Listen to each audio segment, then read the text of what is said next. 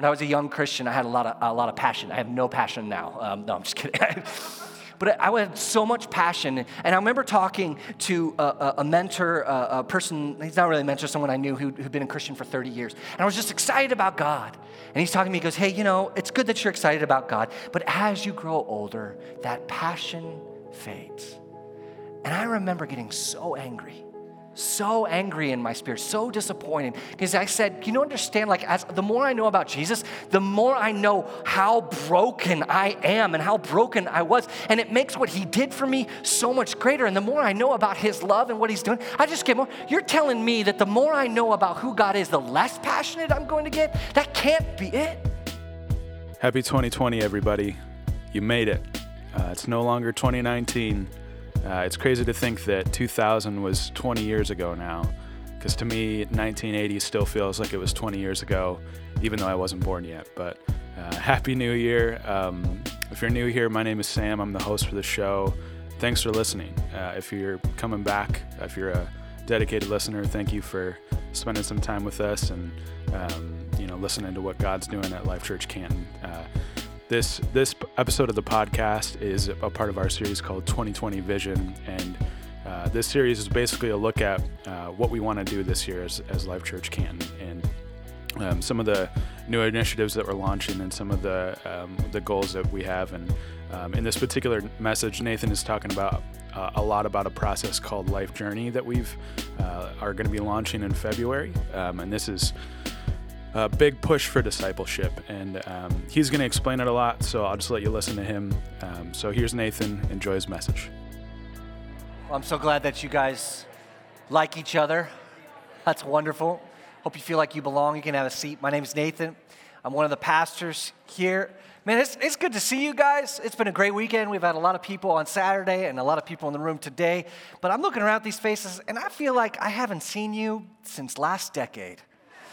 There you go. There's my dad joke for the day. All done with that. I love the holidays. It feels like a rush, and this season feels new, but there's always something that goes wrong in the holidays. Anyone? Yeah, something's going to go wrong for me. Something broke in my house in the midst of all of the stuff that we had to do. I had the shut-off valve for the hot water line that fed the entire house from my water heater. The shut-off valve started to leak from the stem, and it was puddling on the floor, and it was going on for a couple days, and I finally had time to do it. But I've been working here all weekend, and then at about 9 p.m. on Saturday, I got to pull away, and I realized I have to fix this, so I went to Taco Bell, where I eat food before I work on the house, and I watched YouTube videos, went to Home Depot before it closed, got home, set up, went into the basement, and above my head is this spigot that's been, corroded, and it's dripping, and I've learned the first thing you're supposed to do is go up there and take 2 pipe wrenches and just tighten down the bolt and see if that'll fix. So my plan is to do that tonight. Since I'm not going to be there too long, I didn't have my shoes on. I'm literally standing in the water, just so you know how I like to work on things. And I look at it, and I'm like, you know what? This is not me, but it's a little corroded. I go back upstairs. I grab some of my steel wool, and I go down. I'm like, I'm going to clean this up so I can see what I'm doing. As I'm cleaning there, I'm just kind of like rubbing it and looking at it and all that. All of a sudden, it's on fire. I'm not kidding. There it is on fire. And I'm staring at it because I didn't know steel wool caught on fire. And I go, what is happening? I drop it in the convenient puddle of water at my feet and kind of move it around with my bare foot to put it out. And then I have this moment. This is how I work, right? I have this moment of absolute befuddlement. What just happened? I'm using steel wool on some steel. I'm not like rubbing it like crazy, and there's water dripping, and I look back up at the place where I'm looking, and peeking out over the top of the wall right there is a 220 line that's bare and live. And what had happened is, while I am rubbing this, it had arced over and set my steel wool on fire. And I have this moment of absolute clarity where I realized, had I gone up and just taken the 2 pipe wrenches and tightened it, I would have connected with this 220 line. Moment of absolute clarity. I don't know how long it had been that way, but I had a very dangerous situation on my hand. I looked up at it and said, nope, and walked out. It's fixed, don't worry, everything's taken care of. But do you ever have a moment like that? This moment where you're like, oh, I need to question every one of my life choices. Like, I need to undo that. I feel like the new year's like that. And so much of us feel this way. We feel this freshness, this newness, this opportunity, new year, new me. Like, I'm going to do some things. I'm going to make some resolutions. And maybe you have made some resolutions. I want to get healthier. I want to lose weight. I finally want to get that job I've always wanted. I want to have better relationships with my kids. Maybe it has to do with romantic relationships. I want to actually have a girlfriend, or I don't want to have a boyfriend anymore, or whatever it is. Or I want to work on my marriage. I want to have discipline. I want to exercise. I want to write that book. I want to read a book for the first time in 10 years. I want to get that degree. Like, I don't know what your resolution is. We have these lofty goals this time of year. And often they're hard because we would have already been doing them if they weren't goals. We just have been doing them. We have to change, and change is painful. In fact, I love this quote. It talks about change. Change only happens when the pain of staying the same is greater than the pain of having to change. This is this idea that we have to change only when it becomes too painful to stay the same. And that's why in the first month, 80% of New Year's resolutions fail. 80%. There's lots of reasons. Lack of clarity, setting expectations too high. I don't care who you are, you're not losing 50 pounds in a month. It's not happening. That's just, you could chop off both your legs, but that is the only way you're going to lose it. But what is it? What is the real reason? The real reason is this. It comes down to the pain of our change seems greater than the pain of just staying the way we are. We wait until pain of our current lifestyle is too much to bear. And maybe that's a heart attack. Maybe that's a divorce. Maybe that's a child who go off the deep end, something that causes you to finally make that change. And often, like an exposed live wire in your house, you don't make a change until something in your life is set on fire, or you die, and then there's no time to change. See, the problem is this. We seek comfort more than change. And so we don't step through the pain into something more. Or maybe this speaks to you a little bit better. We seek security instead of having impact in the world. Or we seek safety instead of leaving a legacy behind. Is something more in our life, change, really worth the pain of getting it? I want to talk about Paul. And Paul had a little bit moment like me, except he didn't get electrocuted. He got knocked off of his horse by God, course corrected, saw God basically, and God said, "Why are you persecuting me?" And then he made him blind, and he changed his life forever. And Paul became someone who had a singular focus. He was pursuing something from that moment on. He wanted more of God, and I want to introduce you to him because his desire, his drive is something that should inspire every single one of us. So if you have a Bible, go ahead and grab it. We're going to be in Philippians 3 specifically. If you have a Bible, I encourage you to get it out. You can get your phone out and you can go to it. It'll also be on the screens, but I encourage you get into the Word of God. It's a good thing. And he's talking about this idea of obtaining what God has for him. That's where we pick it up in Philippians 3, chapter 12, or verse 12. Chapter 3, verse 12.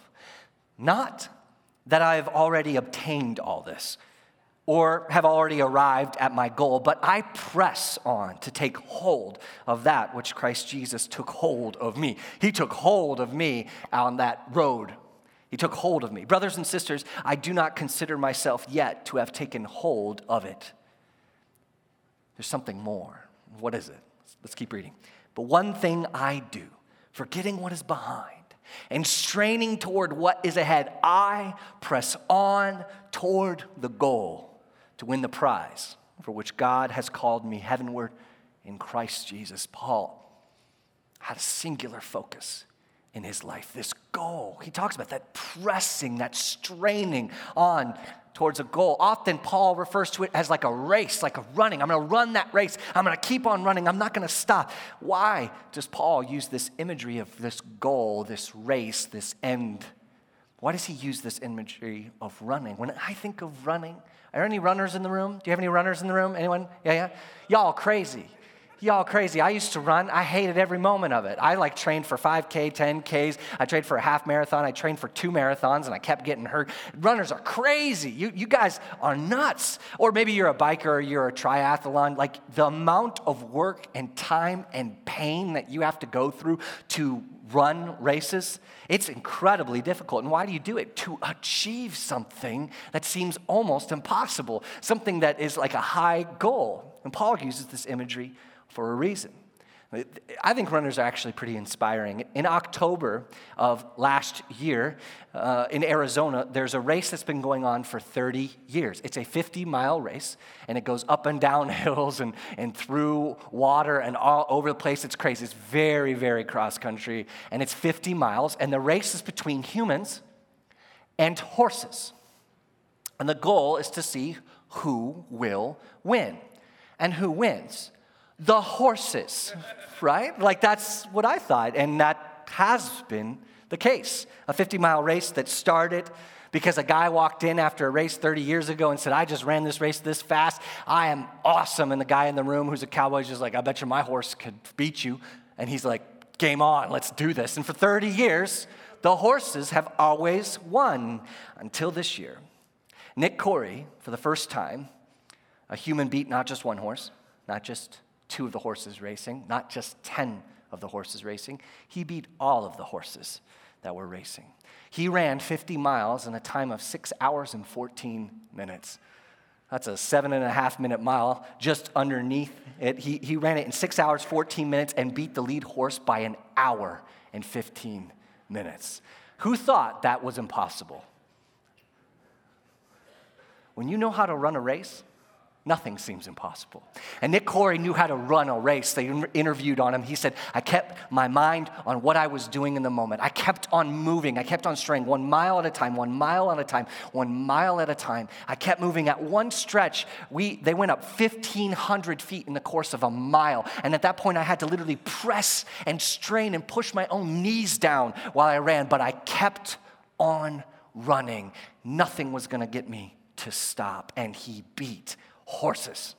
Incredible. So it makes all the sense in the world to me that Paul would use this analogy of racing. He describes the Christian life as this continual forgetting of what's behind, how it's been going so far, just focusing on moving ahead, relentlessly centering his energy, his interest, his time on what is ahead of him. Our life is a race. So Paul helps us understand that. And when you learn how to race, nothing at all seems impossible. We keep the end in mind, which is the goal. Now, Paul, in his life, if you know anything about him, but if you're just taking the scripture and what I've talked about, is Paul pursuing security, comfort, safety? No. He's not. He's pursuing something completely different. Paul's goal and his prize is the same thing. It's the complete knowledge of Jesus Christ. Both in the power of his resurrection and new life, but also, he says, in the fellowship. Like, I want to be involved in his suffering and running races and moving forward and pressing. It's suffering. It's pain. Why? Because Paul wanted to encounter Jesus. He wanted to encounter Jesus again and again and again. So he never let anything obstruct his running that race. Whatever it took, wherever it took him, he did it.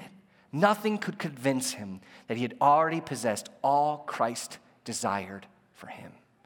When I was a young Christian, I had a lot of passion. I have no passion now. No, I'm just kidding.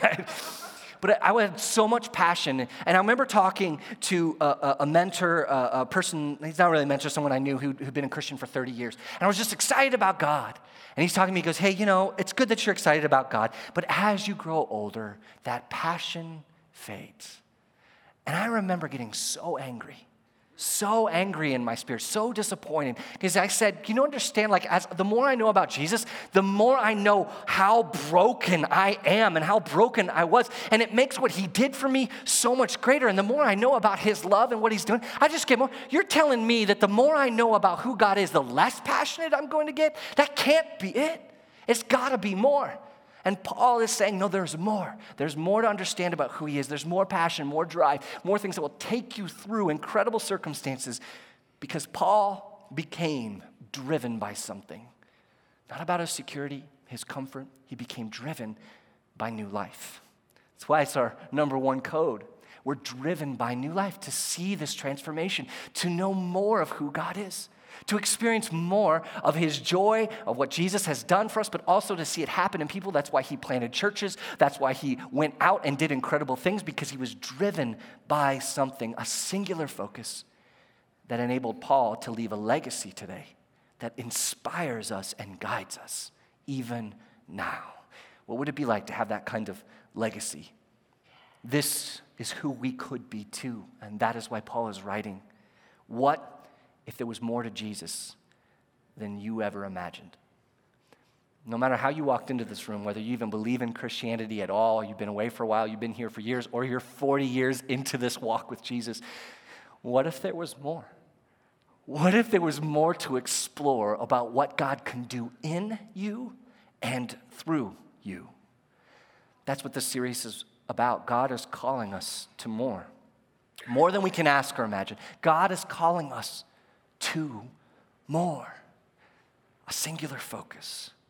It's time to learn how to race, and I hope that you're with me. I hope that you're ready to learn how to race, because when you do, you can do incredible things. But he starts off by talking about one thing I do, forgetting what is behind. Forgetting, leaving behind obstructions, I press on. And there's something that has to be left behind. Something that you have to leave behind, and I do too. Now, I'm going to talk about something, an illustration that'll help you understand that, and it's called the bounded set and the centered set. It's a mindset, a way of thinking about your life. The bounded set or the centered set. I'll explain this. So Americans, we have a goal, right? As an American, we've been told over and over again that if we work hard enough, if that we are smart and outwork and do all these kinds of things, then we can achieve something. We're all pursuing our own piece of that American dream, our own piece of the pie.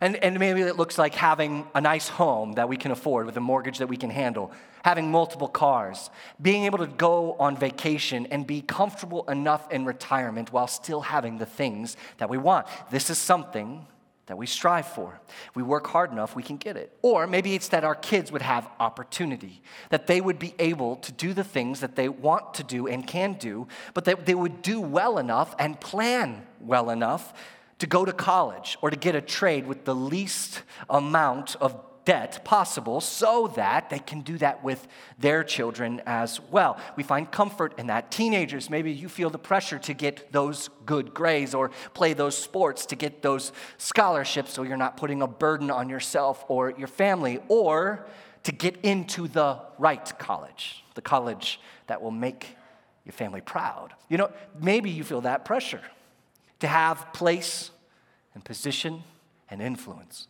whether that's at work or in our organizations or community. That's part of the American dream. What all of these things do, they give us a sense of comfort and security and safety, the pursuit of happiness, to be okay, to feel that the future is secure enough. The problem is with this, is we have taken this approach to life, this mindset, this bounded set, and applied it to our spiritual walk. Truly, there is no difference, but we have come into this room every day, wherever you came from, you come into this room with this understanding. I have it, you have it. It's something that was given to us from birth. You can actually hear ourselves say these kinds of things to our children. It's this idea of security. And when we bring it into our spiritual walk, it can be very interesting and dangerous. So I'll explain it this way. Everything I just talked about, the American dream, the home, all of that, we're going to make a line, a finish line, if you would, somewhere that we can arrive at. And so it looks kind of like this. Oh, if I have the home that I want, if I have the job that I want, if I have all the things for my kids, if I have all of that, and I have enough money saved up, and I've got that vacation home plan, and I've done that and had the things and all that, if I can cross that line, I'm going to be all right. And so all of us is pursuing crossing that line. No, not necessarily a bad thing. Let's add to it. So we're Christians, a lot of us are, And so most of us, we've grown up, whether we grew up in church or not, learning that we need to be a good Christian, right? We need to make sure that we're saved, that we've done the things, that we're baptized. That's really important that we do that. And so we create this line for us. So in this line, we make sure that we do the things we're supposed to do and not do the things we're not supposed to do. So we're not supposed to swear, or at least no one hears us swear, right? That's okay. And we're not supposed to listen to certain kinds of music, but other kinds of music is okay. And we don't know what music is okay unless we listen to K-Love, and K-Love tells us what's okay and what's not. So if we go to a concert, for anybody else, even if it's John Mayer, bad. But if we go to listen to K-Love, we're okay. Being a good Christian, following the rules. Our goal is to get across that line. Then we continue to grow with it. We say, okay, we want a church, right? We want a church place that meets all of our preferences, a place where we feel comfortable, a place that has the music that we like, the preachers that we like, that have people inside of it that look just like us, especially, hopefully, the right skin tone and all of that. And so we want a church that we get to choose, right? And so if we choose it, oh, that feels good. But if we're out here or there's conflict or anything like that, or, oh, I don't really like any of that, so I'm gonna choose this. And finally, we do this with God. This is the hard one. Some of us, you've accepted Jesus as your Lord and Savior, and he's called you out of some sin issues. He's called you out of some junk in your life, and it's been incredible. And because of that, there's been a huge benefit to your life. Because when you come out of sin, things get better because sin destroys, and following God's way is good. And so we've started to enjoy the comfort of it. And so we want our relationship with God not to be full of conflict or pain or suffering. We want to be good with God. We want to feel good and that God's got our back. He's going to take care of us. And all of these lines, we are trying to get in. If we could just get in, we'd be okay. And once we're in, there can't be any anxiety in here, right? Or at least not that much. And this is what we're pursuing, and I don't know where you're at, if you're way far out, or if you're close, or you were born into this. But this is the American dream. This is the bounded set, to feel safe and comfortable. And the goal here is to arrive. Our goal as Americans is you've arrived. That is what we try to do, because there is where we feel safe. That is the bounded set. We think that life is about arriving. What if Paul wasn't talking about arriving? What if he was talking about something more? See, Paul wasn't driven by comfort and safety and security. He was driven by new life. Continual, over and over again, new life. What would allow him to press and strain through torture and beatings and hunger and sickness and betrayal and imprisonment and eventually death? What would cause him to go? And hadn't he done enough? Hadn't he done enough? Shouldn't he rest? Paul wasn't a very good American, was he? Haven't you done enough? Haven't you given so much to get where you are, to get here? What's so bad about arriving? What's so bad about him? Bounded set.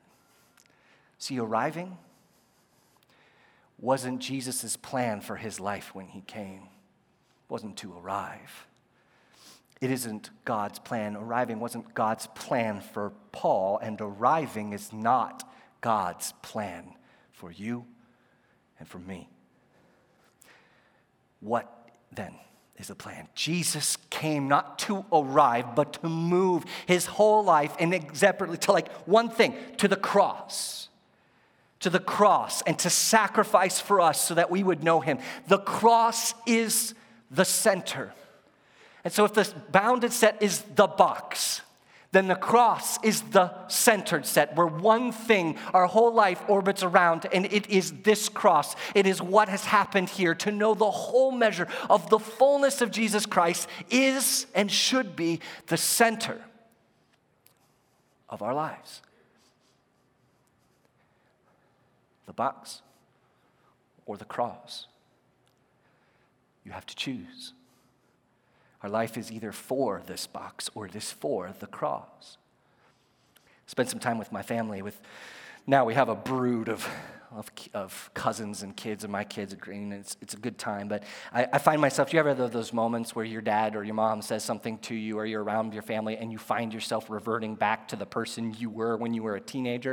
It happened to me. It happens more and more rarely, but it happened to me. There's chaos all around us. I'm tired, and my dad out of nowhere, in the midst of all the bottles and everything happening, and the kids playing with toys, he goes to me, Nathan. I'm like, yeah, Dad. And he goes, if God could do anything for you this year, what would it be? And I just went back to my teenage self, and I was like, Dad, don't be so annoying. Like, that's what I thought in my head. I didn't say it out loud. And granted, I understand, since I was born into the box, that I am grateful for parents who love Jesus that would even ask me that kind of question. You could just tell the state of my mind where I was like, I don't want to answer that. But as I started to think about it, I realized that my initial frustration, when I thought about what I wanted God to do, the idea of asking him to do something very specific, it felt like I'm setting an expectation for God to live up to. Whether that's for my family or to have lots of salvations or to grow the church in a certain way or help us reach more diverse people. All of those things. I don't have a point in my family's life or in this church's life where I want us to arrive. I want us to keep moving. And so it's almost like if I set this expectation of God, that I would limit what he would do. But I know God is going to move. I know he's going to do things. I just want him to do more than I can ask or imagine. I want him to do even more. So we're going to have goals. Of course we are. But when the idea of if you could have anything, what would you want God to do for you? And I immediately knew what I wanted. And I turned to my dad and I said, what I want is I want my people, my family, my church, you, I want my people to make Jesus the center of their everything. And God will do infinitely more than I can ask and imagine if that is true. If our position is not about achieving something, but achieving a journey, by going on a journey that's the case. And if I could say anything to you right now is I want more than anything else that Jesus be your center. Everything. That is my heart for you, and everything we're going to do, everything we do, everything is about positioning you to move towards Jesus. Not about some goal, but to move you towards Jesus. What is the only obstacle, church, to this happening? It's this box. There's an obstacle that we must leave behind. This isn't about arriving. It's about a journey closer and closer and closer and closer to Christ. Paul refused to believe that he experienced all that God could do in and through him. Life is about a journey. And it's time for you to take the next step. It's time for us to take the next step. I'm asking you to come to terms with the box and to take a step out. And when you do, you'll look back to the box and realize it's actually just a facade. It's something that's designed that if I could just get inside of it, I would feel secure, that nothing bad could happen to me, that I won't have this happen. I am here and I'll be okay. And when you step out of the box, you look back at it and you say, this is a facade. It's about doing the right things. It's about a shame cycle. It's not a box of safety. It's imprisonment. No impact, no legacy, no real joy happens here. I also know something else. Until you step out and keep moving, you won't believe me. You won't believe me because you have put your hope and your faith in this and not in that. The joy and the freedom that you experience when you're on this journey that is painful and hard but moving is something that you can only experience for yourself. And so it's time to take the next step, to pursue Jesus for the love of him and to see what God can do through you. I want to spend the rest of our time telling you how to do this. Matthew 28, 18 through 20. Church, we have a job to do, and we will see it through. This is what Jesus did. He died on the cross. He went into a grave, and then he rose again, appeared to his people for a small, short period of time, and then he said one thing to them and ascended to heaven at the end. One last thing, and it was this in Matthew 28, 18. And if you need to read this and get this deep in your heart, the last thing that the person we love told us to do was this. Jesus came to them and said, all authority in heaven and earth has been given to me. Therefore, go and make disciples. Make disciples of all nations, baptizing them in the name of the Father and of the Son and of the Holy Spirit, teaching them everything that I have commanded you. And I will be with you always to the very end of the age. We have a job to make disciples, to multiply. We've got to multiply. We have to reproduce what's inside of us and give it to somebody else. We have to grow to all nations. And with the goal of making disciples of all nations in mind, we're launching the Life Journey today. Today we're launching the Life Journey. It's a courses, yes, but it's actually a new way of thinking, a way that we can partner together to help people grow in the faith and to be discipled, that we would see discipleship explode and grow. And so your next step is taking a step into discipleship, taking a step into the Life Journey, a strategic process of learning how to follow and imitate Jesus, a process spanning years with 35 writers and 12 presenters and over 30 course facilitators at this point. The Life Journey will be the way that Life Church produces disciples who make disciples who make disciples, and we leave a legacy. If you want to be a part of the foundation of the next decade of ministry here at Life Church, you will take a step into discipleship, into this life journey. No matter where you are, even if you don't believe in Jesus Christ, this is your next step. You should have received a piece of paper when you sat down. Why don't you get that out for me? I'm going to go over some things with you, but we wanted to make sure that there's a lot going on, that you understand what's happening. There's more opportunity for you to grow. So maybe it's time for you to take your next step. The first step for everyone is explore. And maybe you take a step out of the box and you explore why we believe. Especially if you're skeptical and you're not sure about your faith with Jesus, but for all of us, we need to take a step into this, and maybe this is your next step. Right after that is encounter. Encountering the core of the faith, encountering the truth, right? But truth isn't just for knowledge, it's for doing. And so the habits that will help us move forward is your next step. After that, you grow into advance. Now, our life, we've already learned about it. It's not about us. It's not about us feeling secure. It's about going beyond ourselves. And we want you to advance beyond yourself. We understand that it's hard, that you may not know what you have to offer, that you don't know your gifts, you don't know who you are. This is a place for you to learn how to advance beyond yourself. And as we continue to move forward, this is Transform. And Transform helps us and allows us to influence others with confidence. And what we're saying here is disciple. Most of us have never learned how to disciple. We can maybe point out the people who have discipled us, but maybe we've never experienced an intentional process because we've lost sight of this since the 1700s. Man, we've lost sight of discipleship, and it's time for something new. And then finally, to keep this fresh, to keep this focus, to keep us moving and moving, we'll take a step along the way, but once we have taken the steps, it's not over. We'll get together 4 times a year, and we will celebrate what God is doing inside of us, and we will keep a singular focus on who God is.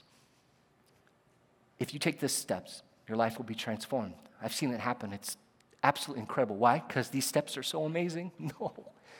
Because God gave us a job. And if we start to pursue that job, if we start to run that race and journey towards the cross, things change.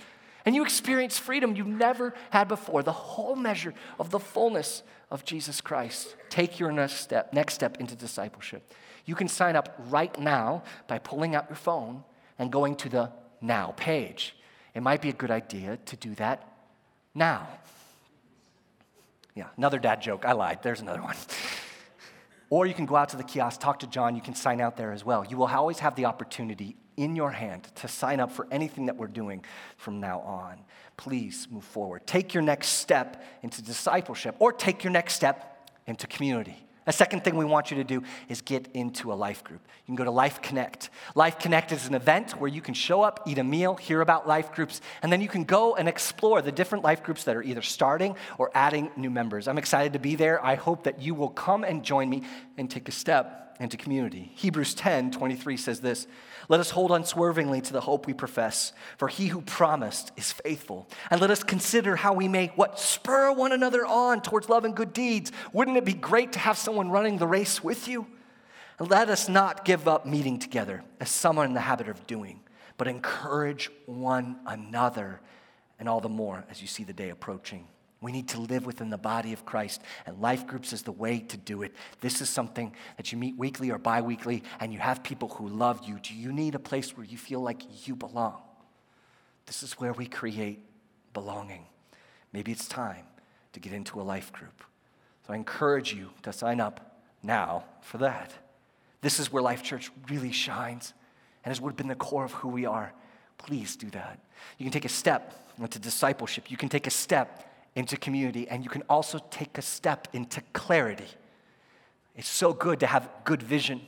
So that's why we're starting off this year with 21 days of prayer. On January 9th, commit to pray every single day with us as a church for 21 days. You can download your prayer guide on the Now page. You can join us on Facebook Live every single day. And then I encourage everyone strongly to come on Thursdays, on the 9th, the 16th, and the 23rd, for 3 Thursdays at 6:30 at night, to come here and pray together. It's not going to be something you've experienced before. It'll be something that you can dive in or you can observe. I encourage you to come and learn. Why? Because when we pray, things get clear.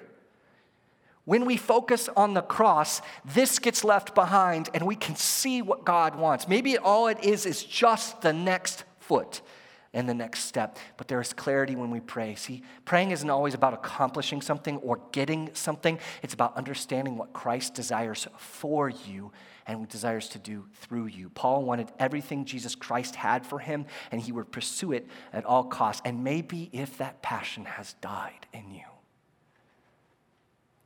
it's time to reignite it through prayer. This is a heart-leading action. You lead your heart where you want it to go, and prayer is that. Take a step into discipleship. Take a step into community. Take a step into clarity, and if you do this, this will transform our community. I see a day when prayer becomes second nature. When, like Ephesians 6:18, this is truth. We pray in the Spirit on all occasions and with all kinds of prayers and requests. With this in mind, be alert and always keep on praying for all the Lord's people. When this happens, when we move, when we disciple, when we get into community, everything will change. Not only will prayer be second nature, but we'll live in community and no one will be left alone. I see a day when discipleship becomes so second nature, so normal to our faith, that no one goes without having someone who's discipling them, and no one goes without someone that they're discipling. No one goes without a Paul, and no one goes without having Timothy, someone that they're investing in. I see a day when our kids assume that having someone who loves on them and pours into them and that they do the same is what it means to be a Christian, because that's what Jesus said it means. And somewhere along the way, we've lost our way. It's now to turn back to the center, that we've fallen in love with what God can do for us instead of what God can do through us. And I'm encouraging you to take the next step. Listen, when Jesus becomes the center and you take this step out, there's so much freedom and joy and striving and difficulty. But when you're orbiting around the cross instead of trying to arrive somewhere, no matter where you start the race, you know where you're supposed to move. And maybe you are way out here and you feel like you started your relationship with God out in the nosebleeds, right?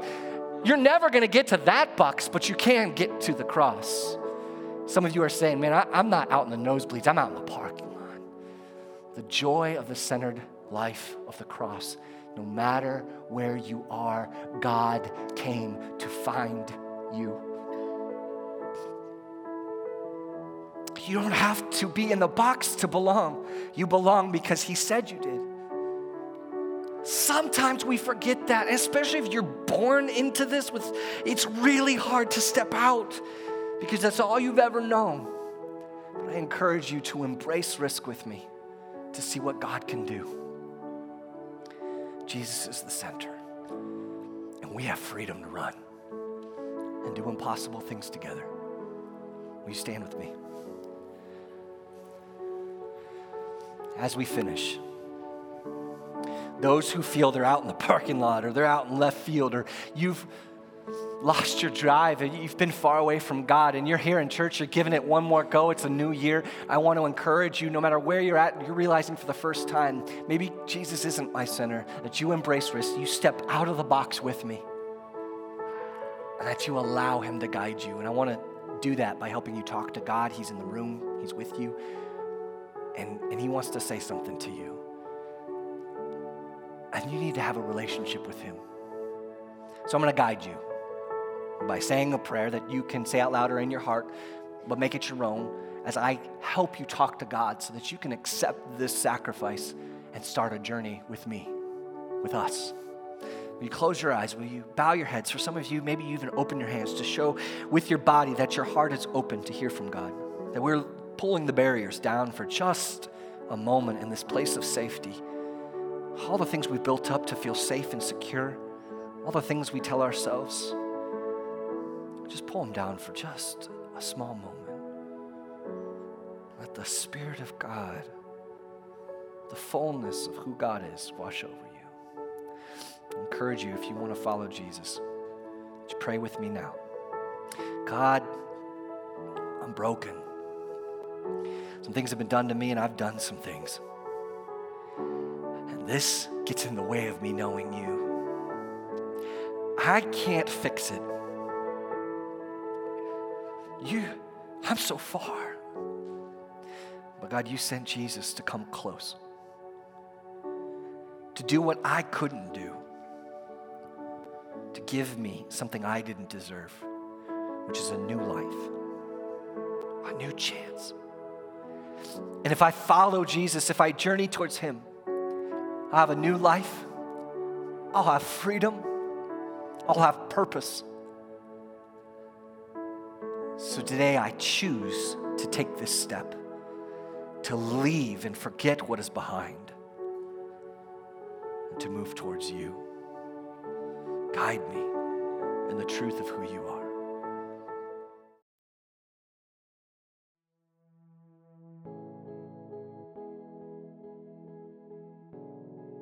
Hey, thanks so much for listening. If you want to find out more information about Life Church Canton or other churches in the Life Church Network, you can text I'm new to 734-349-3475 or fill out the form linked in the show notes below, and someone from the church will reach out to you with more information. If you came to Life Church for the first time this past weekend, we would love to know about it. We believe that life isn't meant to be lived in isolation, but we want to connect with you and learn to live like Jesus in community together. If you want to email the show, you can do that at podcast@lifechurchcanton.org. You can subscribe to this show on Apple Podcast or wherever else you might be listening to it. And if you're enjoying it, please share it with a friend and leave us a review. Once again, my name is Sam Parham, and you've been listening to the Life Church Canton podcast. Have a great week, everybody.